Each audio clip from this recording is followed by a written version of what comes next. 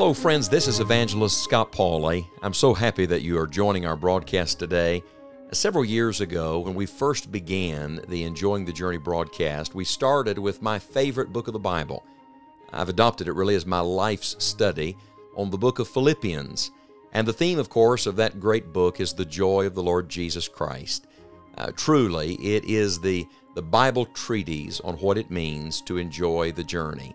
And now we're thrilled to share this anniversary series with you again in the hopes that God will use it in your life to help you learn to enjoy the Lord Jesus Christ at whatever stage you happen to be on life's journey.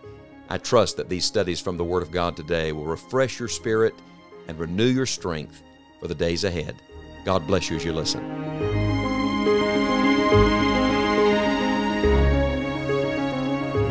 When we left off our study last time, the Apostle Paul was sharing his testimony that he's lost everything to gain everything. He lost all of him to find all of Christ. As a matter of fact, we pick up our reading in Philippians chapter 3 and verse 9, where he says, "And be found in him, not having mine own righteousness, which is of the law, but that which is through the faith of Christ, the righteousness which is of God by faith, that I may know Him, and the power of His resurrection, and the fellowship of His sufferings, being made conformable unto His death." Now, stop just a minute. The Apostle Paul is somewhere between maybe 65 to 67 years of age when he writes this. That means he's been saved for more than 35 years. And what is his great passion and purpose and pursuit? It is this, that I may know Him. Paul said, I want to know Christ in a greater way. You see, salvation is not the end, it's just the beginning. If all there is to it is trusting Christ as your Savior, then the best thing that can happen to you is the moment you pray to receive Christ as Savior is that you die and go straight to heaven. But that's not it. No, friend, that day you entered into the family of God, but now you're to grow in that family. On that day, you began the journey, but now you're to make the journey with the Lord Jesus. I'm thinking of John Bunyan's famous classic book on Pilgrim's Progress. You see, we're all pilgrims on this journey, and the Lord wants us to progress, to move forward, to move closer to Him, to know Him in a greater way.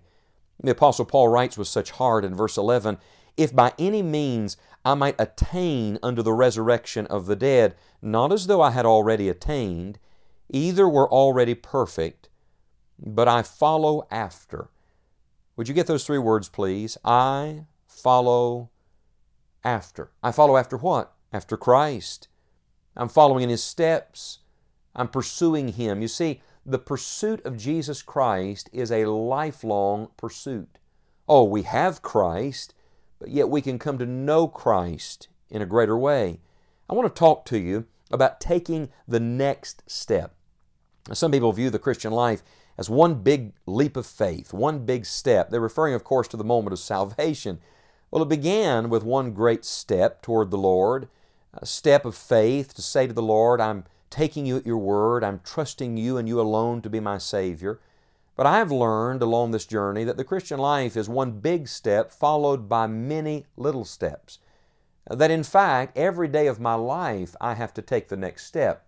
For example, when you got up this morning, did you take one step away from your bed and say, well, that's enough, I accomplished that today, my day's complete? No, that was the first step of many. Many people today wear something on their wrist or a certain type of watch that counts their steps, and they have a goal to see so many steps taken today. Well, what about spiritually? Are you content to live without taking any steps today, without moving forward at all with Christ today?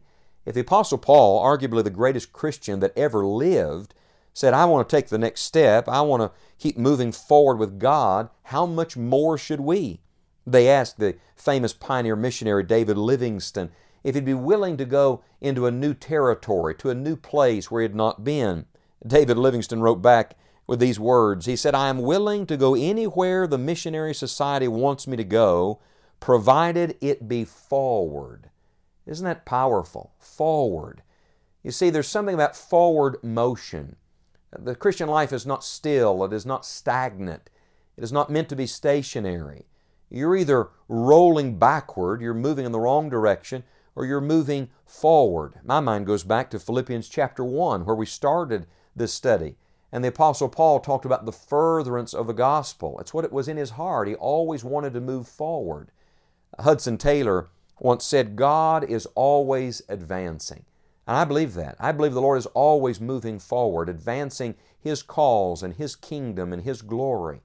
And if you're going to be close to God, then you're going to have to move forward with Him. You're going to have to be willing to take the next step. You see, in the Christian life, there's a place to start, but there's no place to stop. Well, where's the place to start? Right where you are. We're all at different levels in our Christian experience. We're all at different mile markers, may I say, along the journey. But wherever you are, start there. Don't lament that you should be further down the path. Just begin right where you are and realize there is no place to stop. As a matter of fact, this journey is not going to end until we meet at the nail-pierced feet of Jesus someday. The Christian life is a pursuit, not an event. It's a journey, not a destination. It's a walk, not a decision. A marathon, not a sprint. A life, not a week or a day. It's a path, not a single prayer. In other words, no matter what has happened already in your Christian experience, you've got to be willing to say, present tense, today, by the grace and help of God, and He will help you, I want to take the next step. In the words of the Apostle Paul, I want to follow after. You remember that early in Philippians chapter 3, Paul recounted his resume, all the things he had accomplished and all the things he had apprehended. And then he says, but in my walk with Christ, I have not yet apprehended. Let's forget our accomplishments, shall we? Let's forget what we think we have done in the past or the steps we have taken. That's not it. The Christian life is to be an advancing life, moving forward. That's not always spectacular. It's not always in public ways. Often it's in very private, even mundane things. But in some way today you can take the next step. They found the journal of Christopher Columbus. They were so excited to read the adventurous writings and records of this great explorer. And the number one entry found on literally hundreds of pages in Columbus's journal was a simple three-word entry. And it was repeated again and again. It simply said this, we sailed on. That's it. We sailed on. You see, you don't every day discover the new world. Some days you just sail on. And every day you don't take some giant step, some huge leap of faith, but every day you can take the next step. You can advance with God. You can move forward. That's the secret to great Christians and great Christian workers. William Carey, the pioneer of modern missions, said when he died, when I'm dead and gone, I hope people remember one thing, that I was a plodder. And friend, no matter who you are today, you can plod. You can take the next step with Jesus Christ. You can follow after. Rejoice in the Lord always, and again I say rejoice. We are grateful you've joined us for this study today. If you love the book of Philippians, be sure to visit our website, enjoyingthejourney.org, and download the audiobook of Philippians. Scott also has a full sermon series through Philippians that we believe will be an encouragement to you as well.